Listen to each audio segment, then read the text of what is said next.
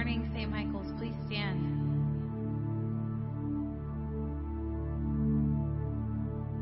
Lord, we're so thankful for your presence. We're so thankful to be able to enter into that presence. We come today expectant and humbled and with open hearts. In your name we pray.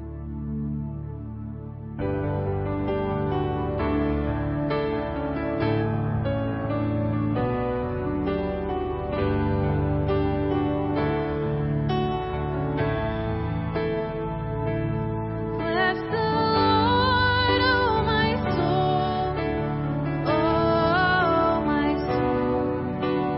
Worship His holy name. Sing like never before. Oh my soul, I'll worship Your holy name.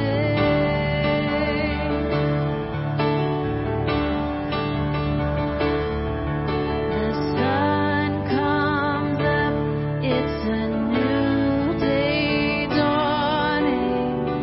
It's time to sing Your song again. Whatever may pass and whatever lies before me,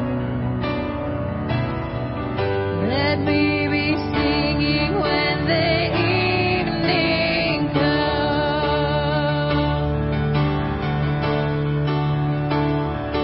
Bless the Lord, oh my soul, and worship His holy name.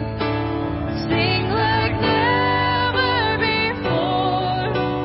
Oh my soul, I'll worship Your holy name.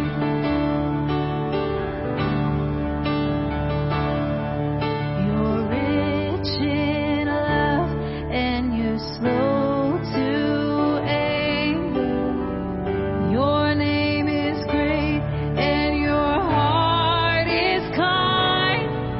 For all Your goodness I will keep on singing. 10,000 reasons for my heart to find. Bless the Lord, oh my soul, worship His holy name. Sing like never before. Oh my soul, I'll worship Your holy name.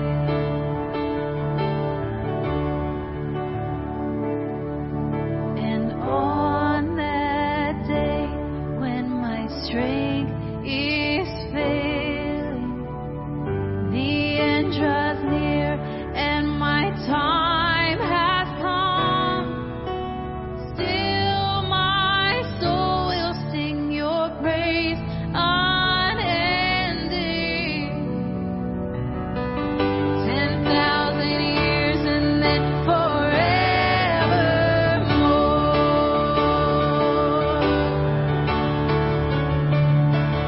Bless the Lord, oh my soul,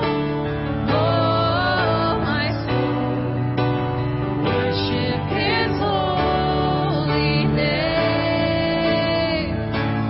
Sing like never before. Oh my soul, I'll worship Your holy name. I'll worship Your holy name. Lord, I'll worship Your holy name.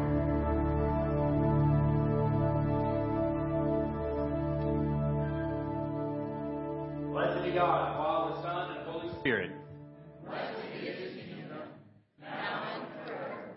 Amen. Almighty God, to you all hearts are open, all desires known, and from you no secrets are hid. Cleanse the thoughts of our hearts by the inspiration of your Holy Spirit, that we may perfectly love you and worthily magnify your holy name through Christ our Lord. Amen. Jesus said, the first commandment is this: Hear, O Israel, the Lord our God, the Lord is one. Love the Lord your God with all your heart, with all your soul, with all your mind, and with all your strength. The second is this: love your neighbors as yourself. There is no other commandment greater than these. As we prepare to celebrate the mystery of Christ's love, let us acknowledge our sins and ask the Lord for pardon and strength.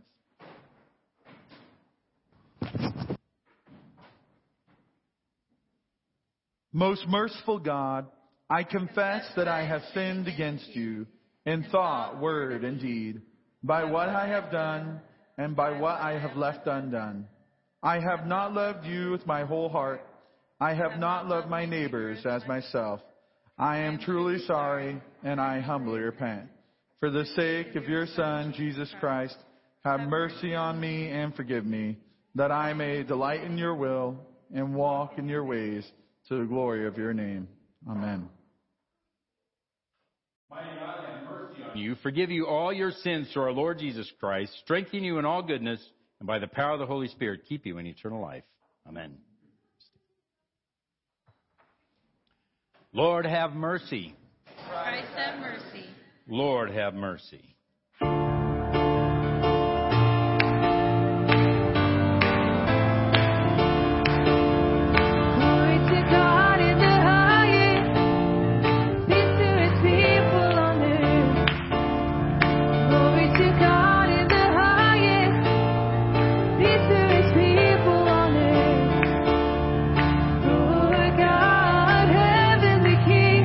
Almighty God and Father,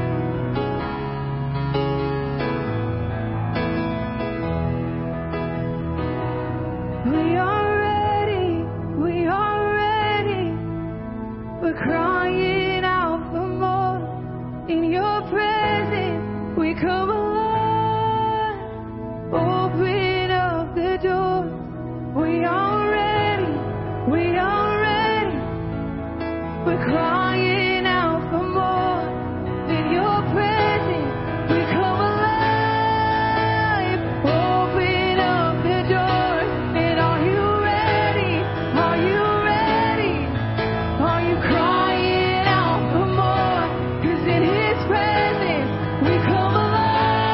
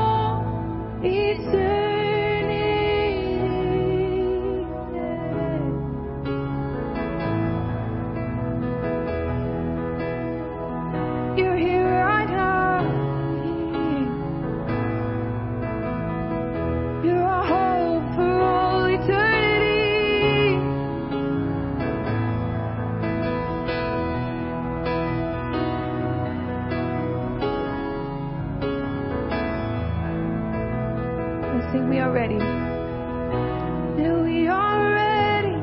We are ready. We're crying out for more. 'Cause in your presence we come alive. So we open up our doors and we are ready. We are ready. We're crying out for more. 'Cause in your presence we come alive. So we open up our hearts. Are you ready? Are you ready? Are you crying out for more? 'Cause in his presence we come alive.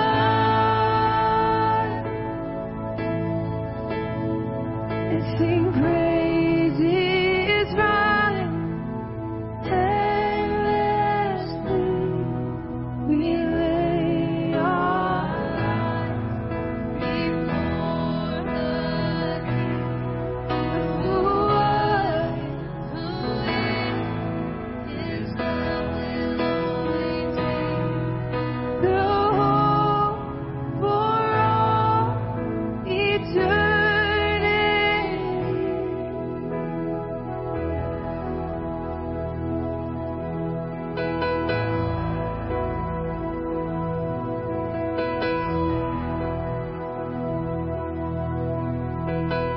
We lift up our song to you this morning. We lift up our praise to you this morning. Won't you lift up your praise to him this morning.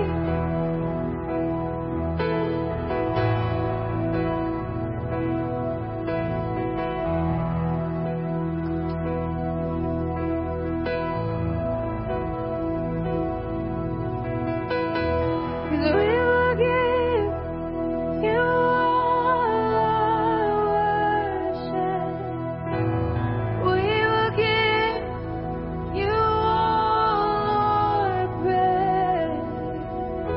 'Cause you alone we long to worship. You alone are worthy of all praise. And we will give you all our worship.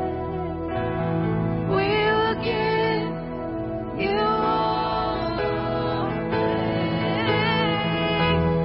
You alone we long to worship.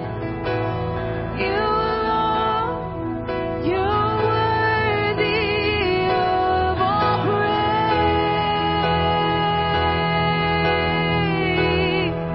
Worthy of all praise. You're worthy of every praise. You're worthy of all praise at all times.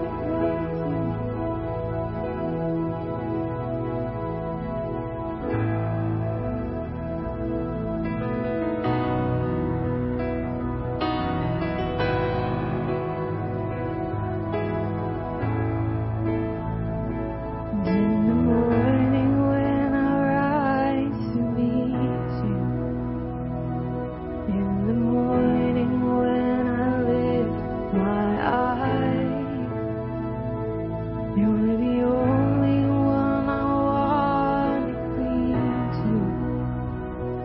You're the first thought on my mind. Say it again, in the morning. And in the morning when I rise to meet you, in the morning when I lift my eyes, you're the only one I want to cling to. You're the first thought on my mind. And let our voices rise, all creation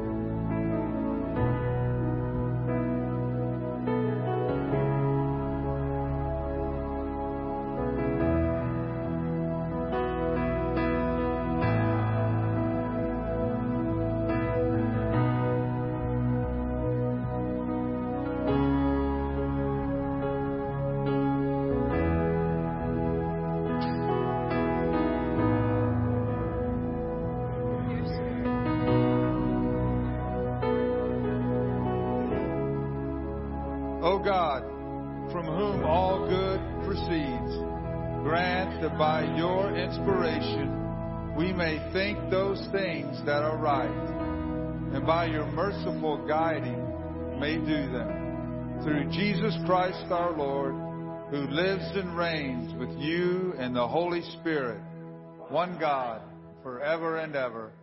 Amen. You may be seated. Children, please come forward. What did we just pray? That we might think those things that are right. And we're sending all these young people off to learn how to think all those things that are right. And by God's grace, do them. This is a great group. Come on up, Noah. We won't bite.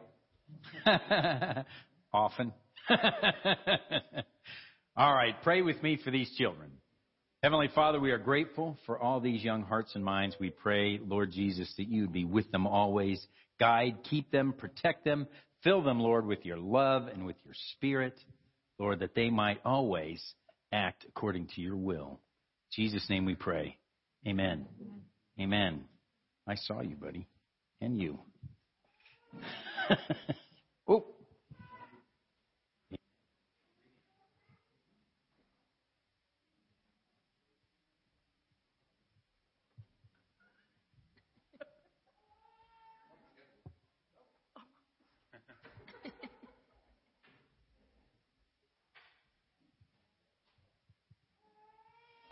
This morning's first reading comes from the book of Hosea, chapter 5, verse 15 commencing. I will return again to my place till they acknowledge their offense. Then they will seek my face. In their affliction they will earnestly seek me. Come, and let us return to the Lord, for he is torn, that he will heal us. He is stricken that he will bind us up. After 2 days he will revive us, and on the third day he will raise us up, that we may live in his sight. Let us pursue the knowledge of the Lord. His going forth is established as the morning. He will come to us like the rain, like the latter and former rain to the earth. O Ephraim, what shall I do to you? O Judah, what shall I do to you? For your faithfulness is like a morning cloud, and like the early dew, it goes away. Therefore I have hewn them by the prophets. I have slain them by the words of my mouth. And your judgments are like light that goes forth. For I desire mercy and not sacrifice, and the knowledge of God more than burnt offerings. This is the word of the Lord. Thanks be to God.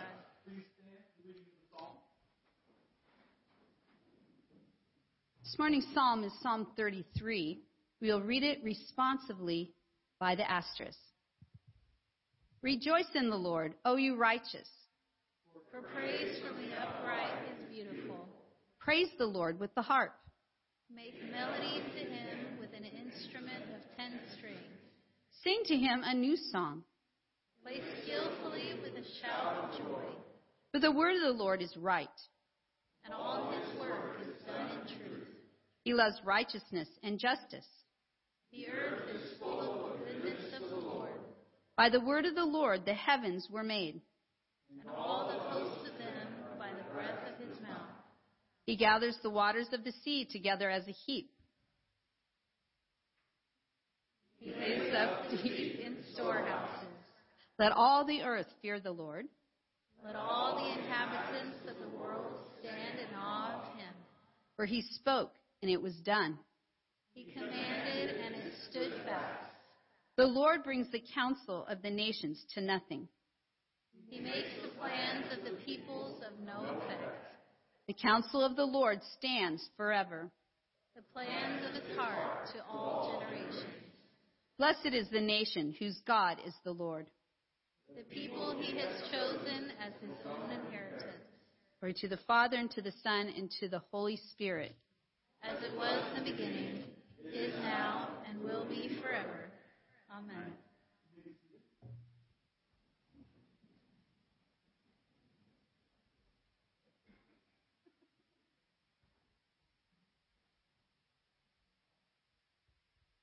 Good morning. This morning's New Testament reading is from the book of Romans, chapter 4, verses 13 to 22. For the promise that he would be the heir of the world was not to Abraham or to his seed through the law, but through the righteousness of faith. For if those who are of the law are heirs, faith is made void, and the promise made of no effect. Because the law brings about wrath, for where there is no law, there is no transgression. Therefore, it is of faith that it might be according to grace, so that the promise might be sure to all the seed, not only to those who are of the law, but also to those who are of the faith of Abraham, who is the father of us all, as it is written, I have made you a father of many nations, in the presence of him who he believed, God who gives life to the dead and calls those things which do not exist as though they did, who contrary to hope, in hope believed, so that he became the father of many nations, according to what was spoken. So shall your descendants be. And not being weak in faith, he did not consider his own body, already dead since he was about 100 years old, and the deadness of Sarah's womb. He did not waver at the promise of God through unbelief, but was strengthened in faith, giving glory to God, and being fully convinced that what he had promised, he was also able to perform, and therefore it was accounted to him for righteousness. The word of the Lord. Thanks be to God.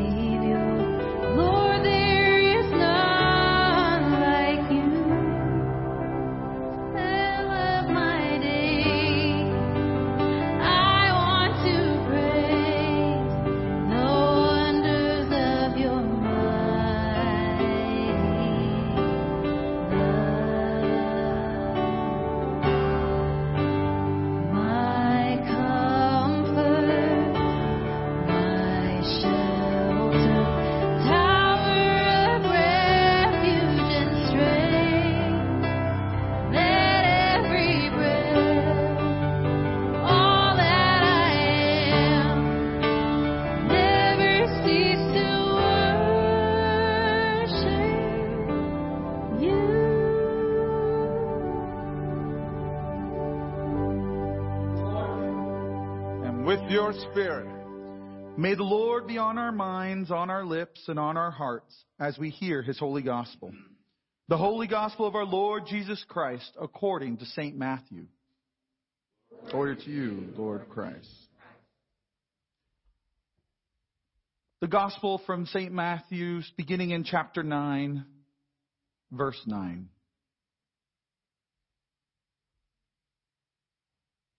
And as Jesus passed from there, he saw a man named Matthew sitting at the tax office. And he said to him, "Follow me." So he arose and followed him. Now it happened, as Jesus sat at the table in the house, that behold, many tax collectors and sinners came and sat down with him and his disciples.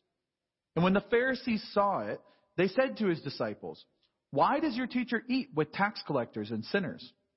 When Jesus heard that, he said to them, "Those who are well have no need of a physician, but those who are sick. But go and learn what this means. I desire mercy and not sacrifice. For I did not come to call the righteous, but sinners to repentance." The gospel of the Lord. Praise to you, Christ.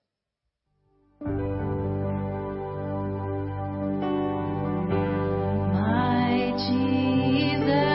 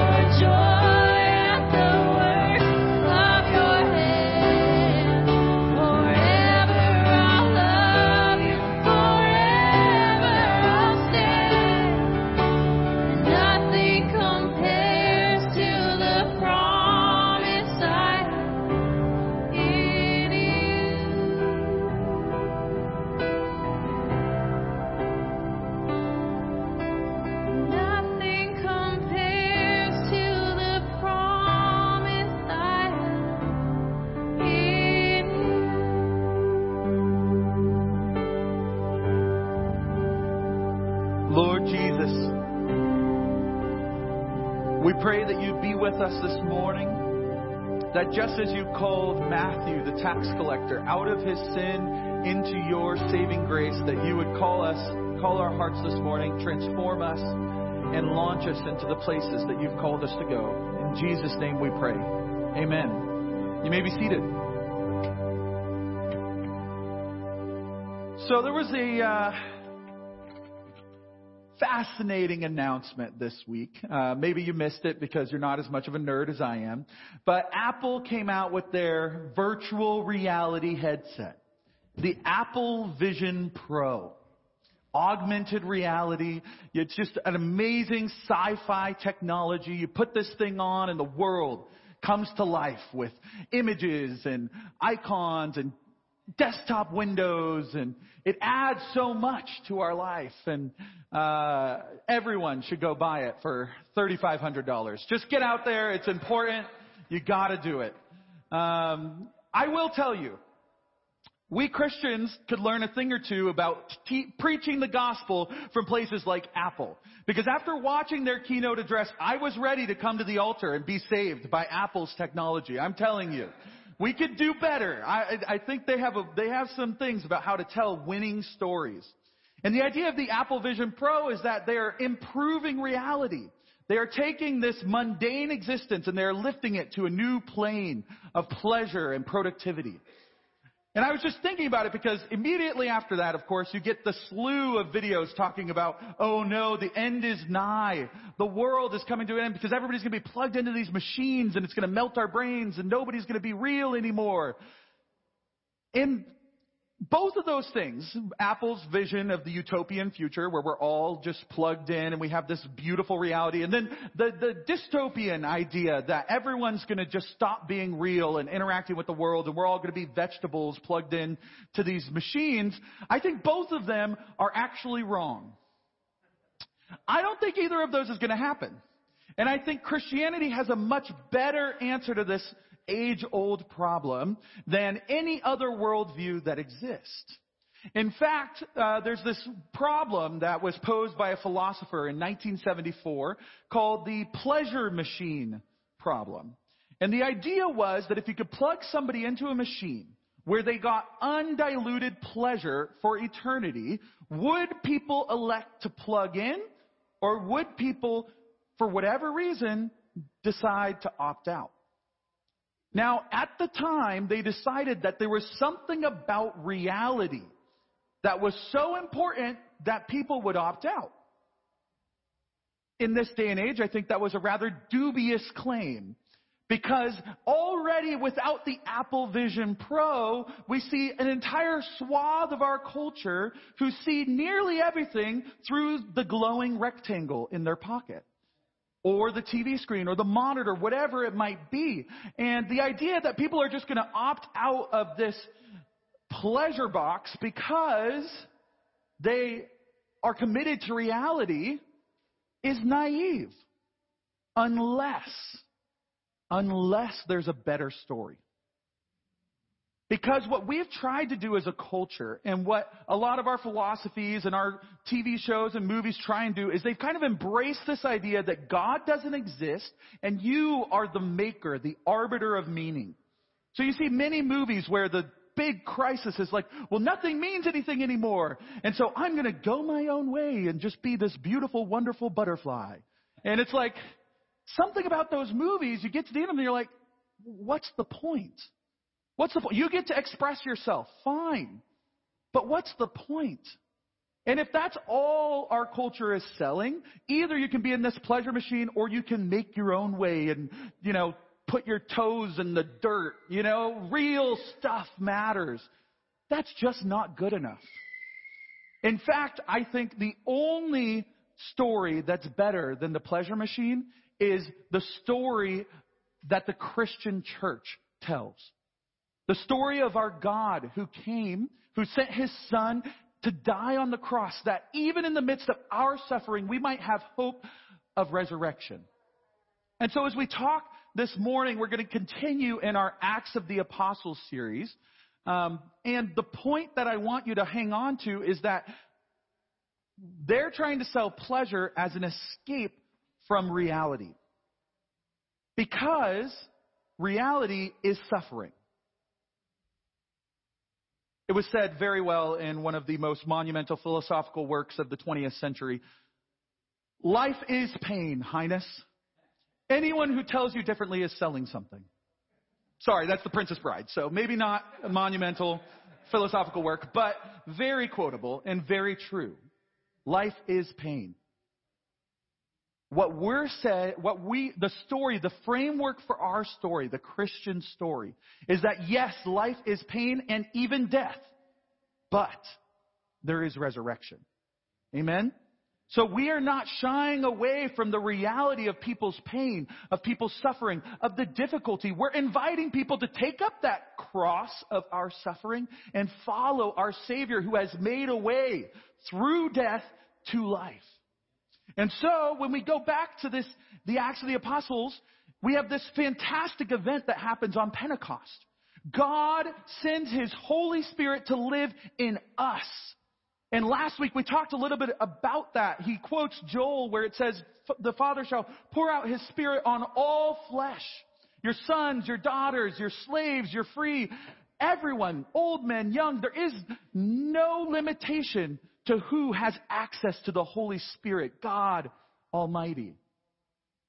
And because we have that access, now Peter's going to tell them why it matters that they accept this gift. What must they do? And so we stopped in the middle of his sermon. He has quite a few things, but we're actually going to take it up from there. We had this great shaking of the house, the tongues of fire. We've got all this stuff going on. And then Peter gets up to explain to the people who have gathered about to see what's going on. He's going to explain to them why what's happening here is actually for them. So he stands up to address the crowd, and first he has to tell them, no, we're not drunk. This is actually something better than the meaningless pleasure of inebriation. This is something real. And so then he talks in Acts 2, and like I said, we're halfway through his sermon. He just told them, reminded of the prophecy of Joel. He said, this is happening right now. Now he's going to give them proofs of why he knows this is happening right now. Because everybody's sitting there going like, wait, aren't you the guys who followed that Messiah who just got crucified by the Romans? Like, why do you have the gumption, the gall, the boldness to stand up and say that God is with you and has poured out His Spirit on you? Your Savior died. That's what everybody's thinking who comes to this house. So Peter tells them, all are welcome here. Just do what you want and God loves you. Seeker friendly, come, be a part of us. Pleasure. No. In fact, he preaches probably the least welcoming sermon in the entire Bible, right? What does he say? What does he say? Acts chapter 2, verse 22. Men of Israel, hear these words. Jesus of Nazareth, a man attested to you by God with mighty works and wonders and signs that God did through Him in your midst, as you yourselves know. This Jesus, delivered up according to the definite plan and foreknowledge of God, you crucified and killed by the hands of lawless men. God raised Him up, loosing the pangs of death, because it was not possible for Him to be held by it. So, He calls them all murderers. Not only murderers, but murderers of God. Murderers of the Savior of the world. Come be a part of our church now. He's framing what has happened for them. Because everybody knows that it was a sham. Do you know that? Like, in the culture, right? They knew that this Jesus was sent to be crucified, but they had nothing on Him.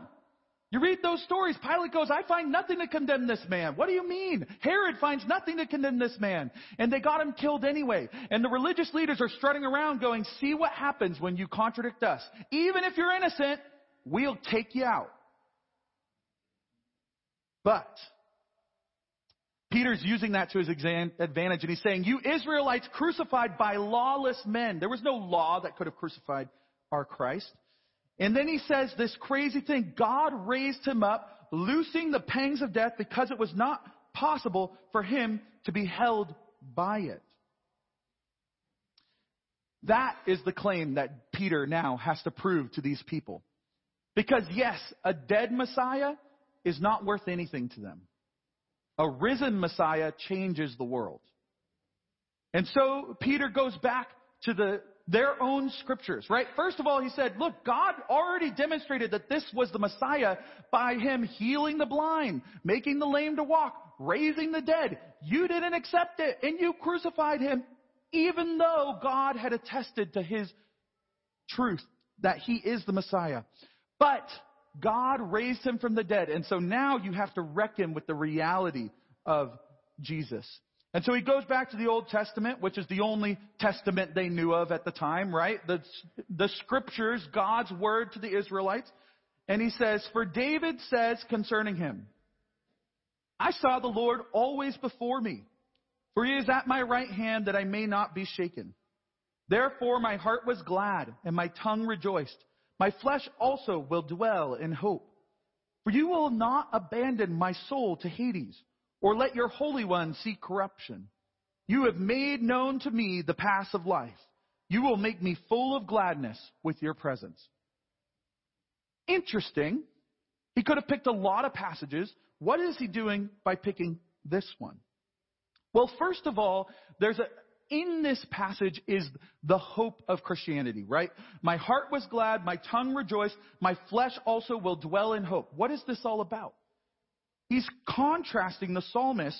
That verse is right before he says, for you will not abandon. Why is my heart resting in hope? Because you won't even abandon me in death to Hades, right? Now, Hades isn't really hell, right? We have this idea, you die and you're judged. You either go to heaven or you go to hell. Before that, before Jesus came, before the new covenant, the way it worked was when you died, you went to Hades, which we're going to call the waiting place. I'm not going to try to explain how it works. I'm just telling you what it says because I believe the Bible, right? I don't know how it works, but I do know that what David's talking about is when he dies, he knows he's going to go to a waiting place. And even back then, they believed that there was some sort of resurrection at the end. There was some promise of afterlife, but they didn't really flesh it out. And so what David's saying is, I believe that even after I die, you will save me, right? You will keep your promises to me. That's a radical belief. I don't know about you, but that takes a faith that goes beyond anything being sold by Apple, right? That Vision Pro headset doesn't last beyond death. God willing, it never does. No, I am confident that there is nothing anyone can do to impact the future of your existence beyond death, except for the God of the universe. And so he has this radical faith, and therefore he can be glad and his tongue can rejoice, even facing the worst of the worst in this world, even facing death. And then what happens in David's life? This is so fascinating to me. He dies like everyone. And he's sitting in Hades at the moment that Jesus sets everyone free. Once again, very complicated idea, but it's in Scripture. I believe it. Jesus, when he dies, he goes to that waiting place, preaches the gospel, and anybody who accepts Jesus gets to go to heaven with him. And so David wrote this psalm over 1,000 years before Christ, like 1,500 years before Jesus was on the earth. And then 1,500 years later, he's sitting in the waiting place and he's thinking, man, was I wrong? 1,500 years is a long time. I have no idea what his experience was, but in that moment, Jesus breaks down the gates of hell or the gates of Hades and he says, I am here. And David goes, I knew it. I told you. He was coming. So it's this fascinating thing that Peter is playing with where he's like, yeah, you see in here, he knew about the resurrection. In fact, I had to cut down my sermon a little bit, so I cut out the next paragraph. But basically he says, look, what does he mean he won't allow his Holy One to see corruption? He must mean resurrection because he died and was buried. So he obviously didn't mean he wouldn't decompose physically. He meant that there was another reality that was going to supersede his physical existence and raise him from the dead. He knew something was different. And so what Peter is saying is like, that's what Jesus is. And then he pulls out another scripture that says, I saw my Lord sitting at my Lord. And this is the same at the right hand of my Lord. And this is the same scripture Jesus used to say, look, even David knew that the Messiah was God. Very complicated in the sense of exegetically, we don't have the same lingo as the Israelites did. But basically what he's saying is, David called the Messiah the same name as he called God. And David said that the Messiah existed even when he was writing his Psalms. That there was something he could prophesy, prophetically see. And so Jesus claims that about himself. He says, look, I am the promised one. And so Peter throws that at them and says, hey, what do you think the scripture means if not to describe this Jesus who you crucified, who is risen from the dead? Basically, he's continuing the theme in Joel where he says, look, the promises that God made here, he fulfilled right now. Get on board.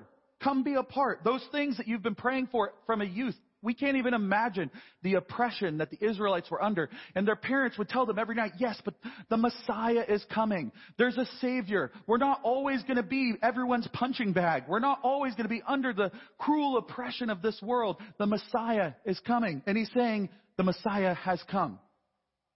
So that's what he's pointing out. He's walking through these scriptures and he's explaining this. And he ends with, as he's laid out these proofs, he says, let all the house of Israel therefore know for certain that God has made him, Jesus, both Lord and Christ, this Jesus whom you crucified. So he's laid out the proofs. He fulfilled the prophecies. He did all the signs and wonders. He rose from the dead. You know now for certain there is no excuse. This Jesus whom you crucified. Now at this point, if those men standing in that courtyard were anything like my son, my 5-year-old Rowan, they would have found a lot of reasons why they actually didn't crucify Jesus, right? I didn't nail the thing. The Romans crucified Jesus. What do you mean we crucified Jesus? Or like what happened yesterday, he's playing with this bouncy ball in the playroom, and I go, hey, Rowan, don't bounce the ball in the playroom right now. The baby's in the playpen. You're going to hurt the baby.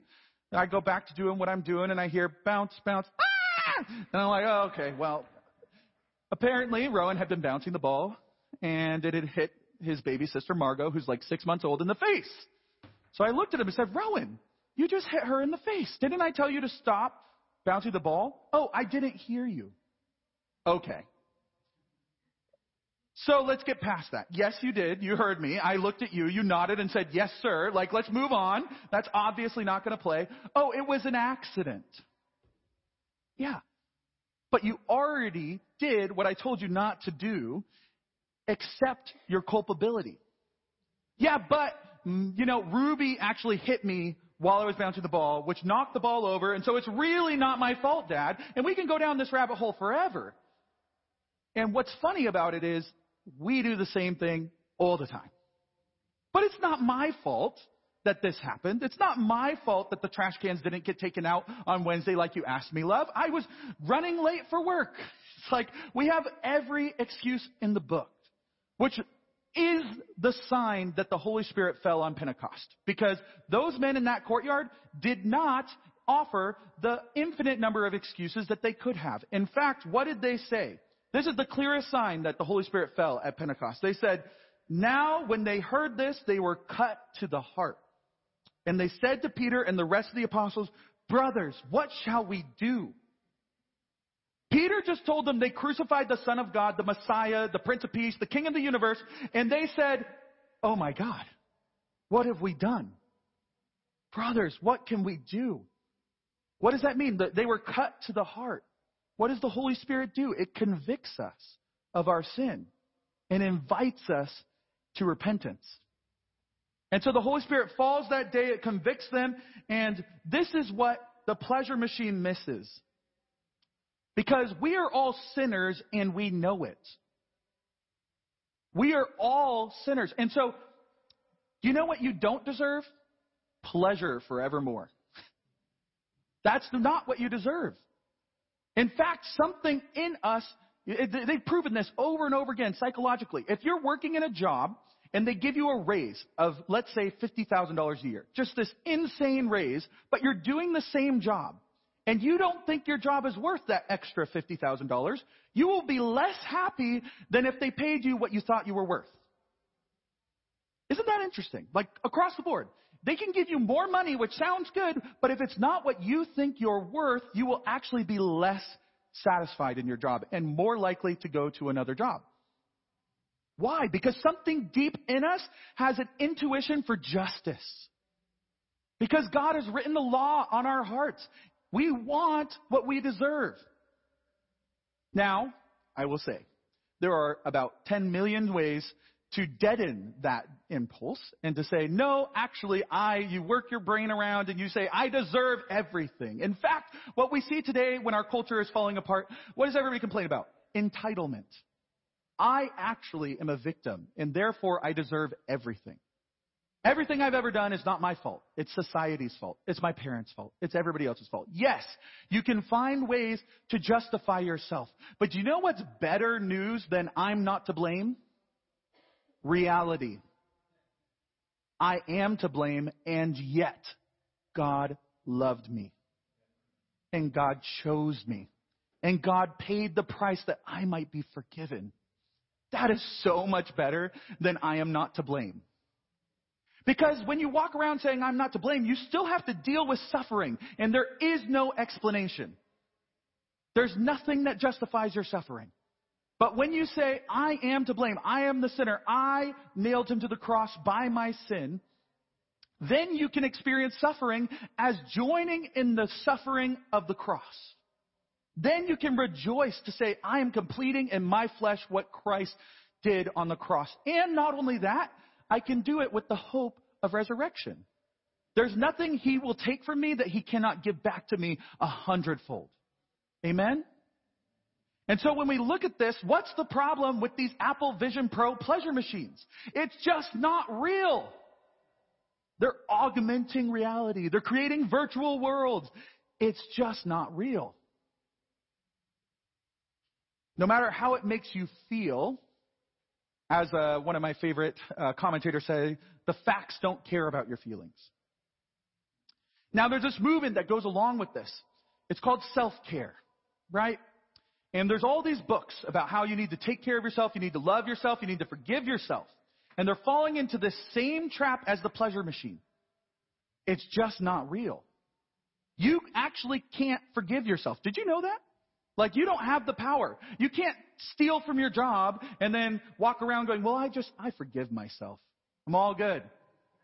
Rowan can't slap his sister in the face and say, Ruby, don't worry, I've forgiven myself. We know how wrong that is. I am tempted, though, to try it on my wife every once in a while, you know. Don't worry, Haley, I have forgiven myself for that thing that I didn't do for you. Ultimately, we know that we need forgiveness from the person whom we have offended, or, in other words, sinned against. And ultimately, who have we sinned against? What do we say in our confession? We have sinned against God, the creator of the universe, who loves you. We have nailed his son to a cross. We as humans share in that burden of guilt for his crucifixion. And so we need God's forgiveness. But just like I said, the reality is so much better than these false imitation realities. Because the reality is, yes, you need forgiveness, and it's offered to you today. None of you have to leave this room with the burden of sin in your life. You are all forgiven by the power of God. That is, wow, just like take a breath. That thing you've been carrying around for ages that you haven't told anybody about because you're so ashamed of. It can be forgiven. It is forgiven. It's paid for. You confess, you repent, boom. You are forgiven. You are accepted. And then you pick up your cross and follow him, because it's a long journey to live that way. Okay. One more thing about this self-care. The love yourself thing, right? I was listening to this song the other day. Don't ask me why, but I was listening to this Miley Cyrus song, right? Probably one of the saddest songs I've ever heard. She's singing about how she had this breakup with this guy she liked a lot. Everybody knows this song, the young people, right? They're looking at me. They know what I'm going to talk about, right? And what does she say? I'm not sad anymore because I can buy myself flowers. I can hold my own hand. I can dance by myself for hours. What? I'm sorry. What? In every instance, she's completely missed the point. Anybody can buy themselves flowers. Anybody can hold their own hand. Do you know who it helps? Nobody. Nobody. We are designed to be loved. We are designed to be in community, to be cared for. We're even designed to find husbands and wives. And you know what? If you're one of those few people who are called to singleness, then guess what the church has always taught? If you're a woman, your husband's Christ. If you're a man, your wife is the church. You dedicate yourself to communion, to connection, to service. And all of a sudden, you're not the glowing center of the universe. Unlike Miley Cyrus, who seems real happy. Not to be too sarcastic here. But let's just think about this, right? It's the pleasure machine. You can be alone together. No, you cannot. You can only be either one or the other. Choose. Now, really, I actually am excited about these goggles. I want you to know, like, if at any point I get a chance to have these goggles, I will. Do you know why? Because the technology you use does not have to be your world. And there are probably use cases for this particular technology that will blow our minds, that we will have never predicted, that could save lives, that could transform the world for better. But God's here for your souls. Let's read this. This will get the point across here. And Peter said to them, what do? You need to repent and be baptized, every one of you, in the name of Jesus Christ, for the forgiveness of your sins. And you will receive the gift of the Holy Spirit. For the promise is for you and for your children and all who are far off, everyone whom the Lord calls to himself. So we talked about that. There's forgiveness here. There's the power of the Holy Spirit here. Repent, be baptized. Reality is calling. And you cannot escape it. But it's better than you could ever imagine. Also more costly than you could ever imagine. Being committed to the truth, following Jesus' way, is truly the way of the cross, truly the way of crucifixion. But it's also truly the way of resurrection, joy, life, hope. And the reason it's worth it for everyone in here is because it's not just for you. It's for you and your children and all who are far off. That's the battle we're fighting in our culture, truly, right? What are these Apple Vision Pro goggles for? They're probably not really for us. They're for our children. They're for the next generation. The people who grew up thinking it's normal to be disconnected from people. That it's normal to only connect through a glowing rectangle. And like I said, I don't want to harp too much on the technology side of this, but you need to see the messaging everywhere. The messaging everywhere is that you don't need other people. You don't need God. You only need you. And I've never heard a sadder idea. We are desperately needy for each other, for God, for our families, and our kids need to know that. The answer is not in the box. It's not in Google. It's not in these technologies. It's not in climate change activism. It's not in the church of agnosticism and atheism and self-pleasure and hedonism. All of these temples to these different gods, money, all of those things. They need to know, no, actually reality is that you are a sinner and the only answer is your Savior. But He is here today to offer you life and life everlasting. That's why we have a school at St. Michael's. You know that? Because our kids need to know that what is being taught almost everywhere else is utter baloney. It won't get them anywhere. They'll eventually encounter reality. And reality, unlike God, is unforgiving.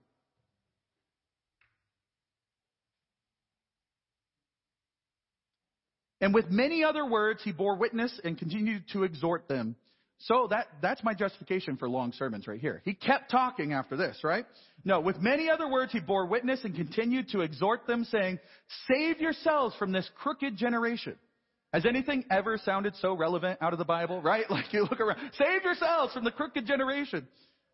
And those who received his words were baptized, and they were added that day about 3,000 souls. All of this is about what's going on in here. You can have whatever technology you want. You just got to live like Jesus. It's like that phrase that's commonly brought up. What's the purpose in Christianity? You've got one rule. Love and do whatever else you please. Problem is, what does love demand of us? Everything. Love and do whatever else you want. But first, love. Reality is suffering. It is costly, but we know it leads to resurrection. And I can tell you where the pleasure machine leads. it leads straight to hell. Not just in the afterlife, but here and now. We see that so clearly all around us. People are just chasing their own will, their own dragons, their own pleasures, and it just leaves them broken. So are you going to be the person who, when that person is broken, you can walk in and say, hey, reality is so much better than what you're chasing? You're a sinner, sure. Eventually everybody knows that. But there is a Savior. Amen? Amen.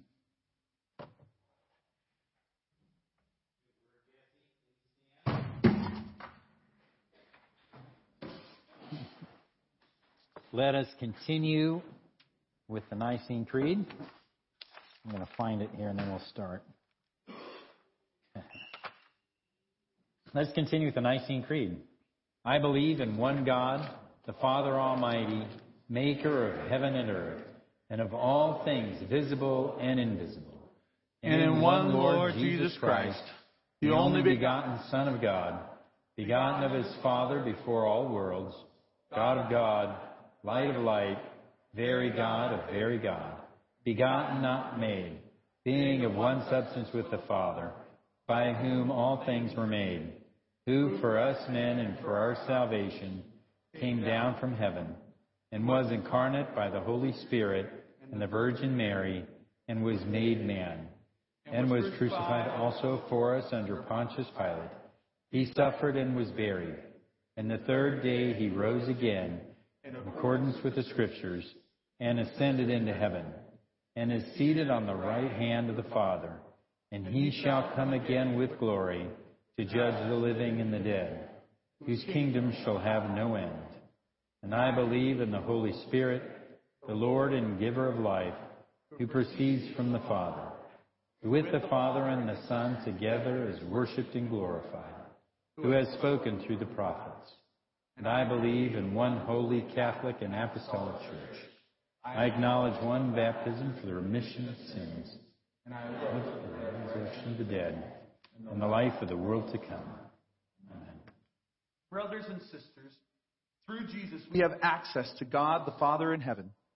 Therefore, let us go to him in prayer for the needs of the entire world. That the patriarch and all bishops will be given the wisdom, favor, and anointing of the Holy Spirit to lead God's people to their eternal home. Lord, in your mercy, hear our prayer. That the church will zealously obey her commission to go and make disciples of all nations. Lord, in your mercy, hear our prayer. That righteous men and women will be raised up into positions of leadership and authority at every level in society.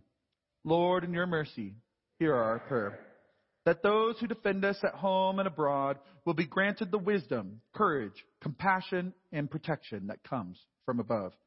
Lord, in your mercy, hear our prayer. That those whom we love and care for and are praying for, especially our children, will, like Matthew, hear the call of Jesus and follow him. Lord, in your mercy, hear our prayer. That our schools will realize and teach that Jesus is the source of all truth. Lord, in your mercy, hear our prayer. That those who have lost loved ones will be comforted by the promises of the risen Lord. Lord, in your mercy, hear our prayer. Father in heaven, help us to love one another and so prove to be your disciples. Hear our prayer and grant these requests for our good and for your glory. We ask this through Jesus Christ our Lord. Amen.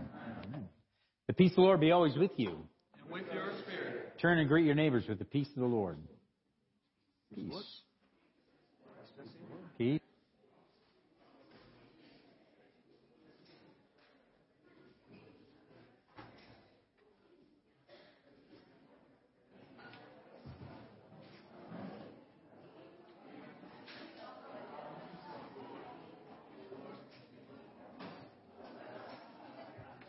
Lord be with you. With your spirit. Eric, I heard you're going to come up and share some things with us. While Eric's coming up here, during the worship this morning, I'm meditating, singing, praising God, all this stuff, and I had this idea in my head. It said that the most real thing that's ever happened in the history of the world was Jesus Christ raised from the dead. Which I'm thinking, that was one thought, right? And my second thought was, is that true? And so thanks, Jesse. I thought you gave me a good answer to that question. Is it true? The most real thing in the history of the world. So I'll just throw that out to you. Amen. That happened. Yes, it did. All right. Well, as Jesse mentioned in his sermon, we do have a school, and so I'm really excited to get up here and talk about it, because you're going to start getting an email or a letter in the mail, or you're going to get a flyer, and we're starting to raise money for that school. And I know people have been basically lit on fire by the Holy Spirit. Amen. To be part of this school. We have 2 new teachers who are crazy. Amen, brother. And I'm super excited that they're coming in and they're gonna pour into the lives of our kids. We just had our recital, and the teachers who have been here, even after all those years, it's like they talk about their kids and they're about to cry, and then I'm about to cry. It's like they just love these kids. So later this month in June, on June 23rd, we're going to celebrate one of the teachers who's leaving the classroom, but really we're celebrating all the teachers. Amen. Who have That's right. done this, and we're going to start raising money. And we've had this little tradition in my home group where over the last few months, I've just been expecting God to give me an encouraging prophetic word to our home group. Yeah. And that I can share with them. Yeah. Whenever we have it. And so I prayed for that this morning. I actually got to come to the early service, and God gave me a word just for those guys. And then the word that God gave me for us here in this service was that small things lead to big things. Amen. And so that's the word for you. Small things lead to big things. Amen. But he reminded me 30 years ago, more than 30 years ago, I was a kid. And a guy came to the warehouse where our church was, and it was because the leadership had said, "Hey, we want to buy a building," and then there was this drive, let's raise money for this church, let's buy this church, and everybody's getting crazy excited. Somebody jumped up and gave $20,000, and I was just floored. I was 10 maybe, and I just got crazy, and I was like, I'll give $20. I jumped up in the middle of that service and said, I'm giving $20. And that was the first time I can ever remember giving to the Lord and to his purposes in this world. And it started and I gave that $20. And the pastor at the time was Bishop Adler, and he counted the quarters with me and my dollars. I had them in a little baggie. He counted out everyone and confirmed that it was $20 I gave. And we wouldn't have this building without that $20. Yes. I felt like I owned this place.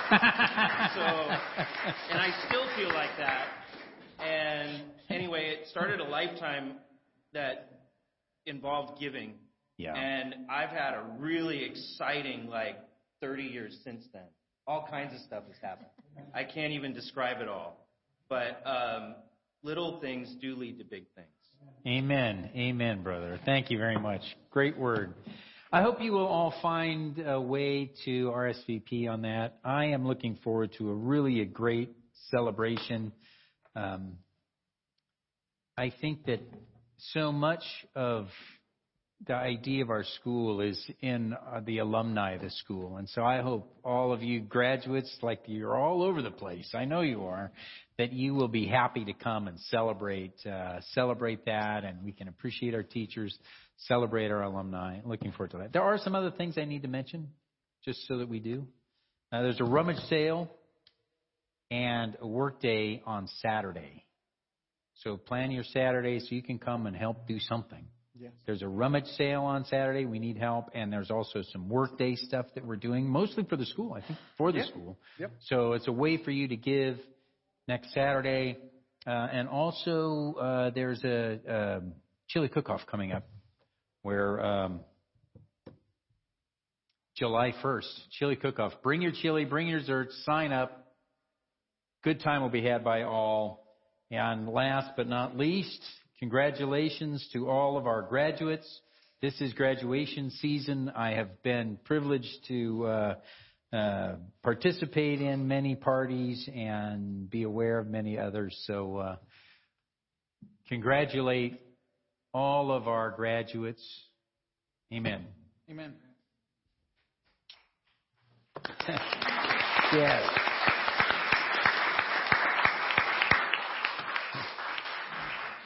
Let us pray for our offering. Walk in love as Christ loved us and gave himself for us, an offering and a sacrifice to God. Let us with gladness present the offerings and oblations of our life and labor to the Lord.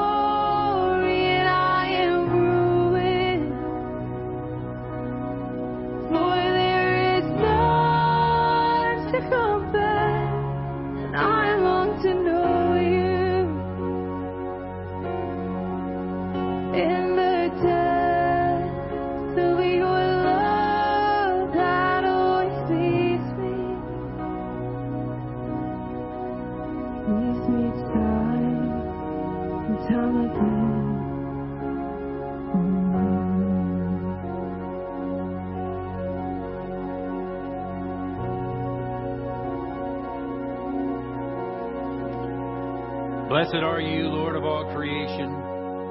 For through your goodness we have received the bread we offer you, fruit of the earth and the work of human hands, become for us the body of Christ. Blessed be God forever. Blessed are you, Lord God of all creation. For through your goodness we received the wine we offer you, fruit of the vine and the work of human hands, which become for us the blood of Christ. Blessed be God forever. Blessed are you, Lord God of all creation. To your goodness we bring these tithes and offerings before you. They will be used in your church for the work you have set before us and for the furthering of your kingdom. Blessed be God forever. The Lord be with you. And with your spirit. Lift up your hearts. We lift them up to the Lord. Let us give thanks to the Lord our God. It is right. Father, all-powerful and ever-living God, we do well always and everywhere to give you thanks through Jesus Christ our Lord. Through his cross and resurrection, he freed us from sin and death and called us to the glory that has made us a chosen race, a royal priesthood, a holy nation, a people set apart. Everywhere we proclaim your mighty works, for you have called us out of darkness into your own wonderful light. And so with all the choirs of angels in heaven, we proclaim your glory and join in their unending hymn of praise.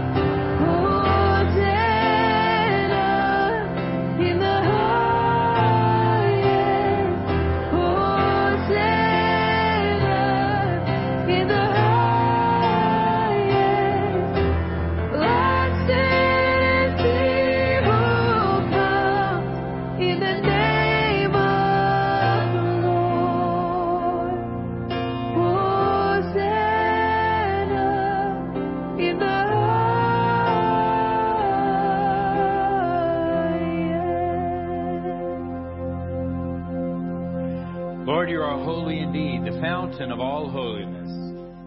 Make holy, therefore, these gifts, we pray, by sending down your Spirit upon them, so that they may become for us the body and the blood of our Lord Jesus Christ. Before he was given up to death, a death he freely accepted, he took bread. He gave you thanks. He broke the bread and gave it to his disciples and said, "Take, eat. This is my body, which is given for you. Do this for the remembrance of me."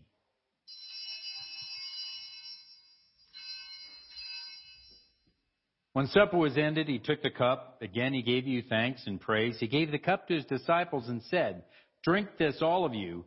This is my blood of the new covenant, which is shed for you and for many for the forgiveness of sins. Whenever you drink it, do this for the remembrance of me."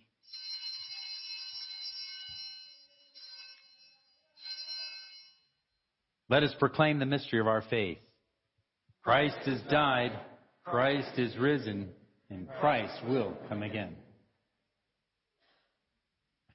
In memory of his death and resurrection, we offer you, Father, this life-giving bread, this saving cup. We thank you for counting us worthy to stand in your presence and serve you. Humbly, we pray that, partaking of the body and blood of Christ, we may be gathered into one by the Holy Spirit. Lord, remember your church throughout the world. Make us grow in love together with our Patriarch Craig, our Bishop Douglas, and all the clergy. Remember those for whom we now pray. Susan, Naomi, Sonia, Sandra, Karen, Tammy, Liliana, Sherry, Jonathan, Alfred, Jerry, Bob, Nick, Sandy, the House family, Chuck Adler, the Marines and sailors of Camp Pendleton, and all those who serve in our armed forces. You can add the names of the people you're praying for. Draw our hearts to remember the poor and broken. As we receive the body and blood of Jesus, may we be transformed to become the body of Christ to the world. Lord, have mercy on us all. Lord, you have made us worthy to share eternal life with the Blessed Virgin Mary, the mother of our Lord and Savior Jesus Christ, Joseph, her husband, and with the apostles, martyrs, and all the saints. May we praise you in union with them and give you glory through your Son, Jesus Christ. By him, with him, and in him, in the unity of the Holy Spirit, all honor and glory is yours, Almighty Father, now and forever. Amen. And now, as our Savior Christ had taught us, we are bold to pray. Our Father, who art in heaven, hallowed be thy name. Thy kingdom come, thy will be done, on earth as it is in heaven. Give us this day our daily bread, and forgive us our trespasses, as we forgive those who trespass against us. And lead us not into temptation, but deliver us from evil. For thine is the kingdom, and the power, and the glory, forever and ever. Amen. Behold the Lamb of God. Behold him who takes away the sins of the world. Blessed are those who are called to the supper of the Lamb.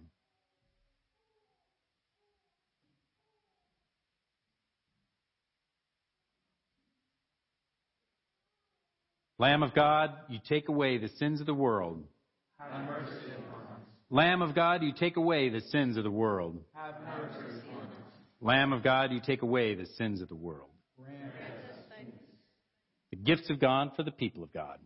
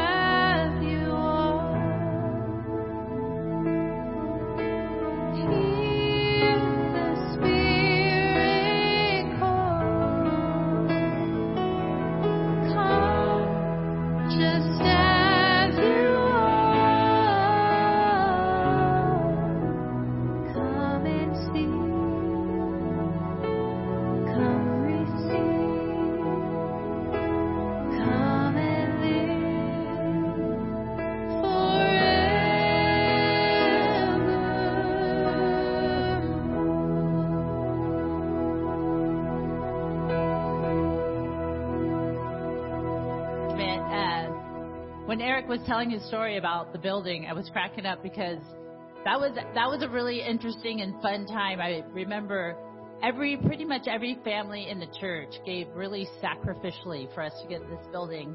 And I was like a new nurse. I had just moved out of my parents' house, and I committed to give $5,000, I think it was. And like I wound up selling a stereo. Like people sold cars. Like really, the whole church gave sacrificially for us to have this building. And what a blessing we've had here in the weddings and the funerals and community and baptisms and just life together here, and the blessing it's been for our children to have this school and a place where they can come and be protected and taught the ways of the Lord. And so I really just wanted to encourage everybody. And I mean, there's no way that I could pay for the blessing that I have experienced here at this church and this community. And so this benefit that we're having is less than 2 weeks away. So I just wanted to really encourage you to start praying now. Lord, what do you want me to give? What can I give? Because we can never outgive the Lord. And the blessing for your children and now my grandchildren, like I'm so excited for them to be able to be here in this school. And my daughter-in-law is going to be teaching. I mean, it's just like you can't make the stuff up, you know. It's like so. Anyways, I just really wanted to encourage you to start praying now what the Lord wants you to give, and don't be afraid if the Lord tells you something really big, because you can't outgive the Lord, and He will bless you in ways that you cannot make it happen yourself. So just wanted to encourage.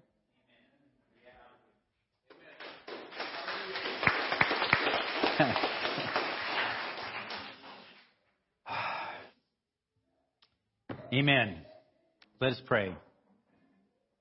Eternal God, Heavenly Father, you have graciously accepted us as living members of your Son, our Savior, Jesus Christ. And you have fed us with spiritual food in the sacrament of His body and blood. Send us now into the world in peace, and grant us strength and courage to love and serve you with gladness and singleness of heart, through Christ our Lord. Amen. Saint Michael, the archangel, defend us in the battle. Be our protection against the wickedness and snares of the devil.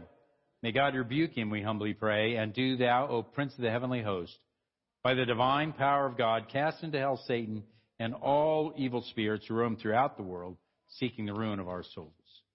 Amen. As you go out from this place, always remember the gospel. That God was in Christ Jesus, reconciling the world to himself and not counting your sins against you. God loves you. God has forgiven you. God is not mad at you. And God will never leave you nor forsake you. And the blessing of God Almighty, the Father, the Son, and the Holy Spirit be with you and those you love and care for, now and forever. Amen.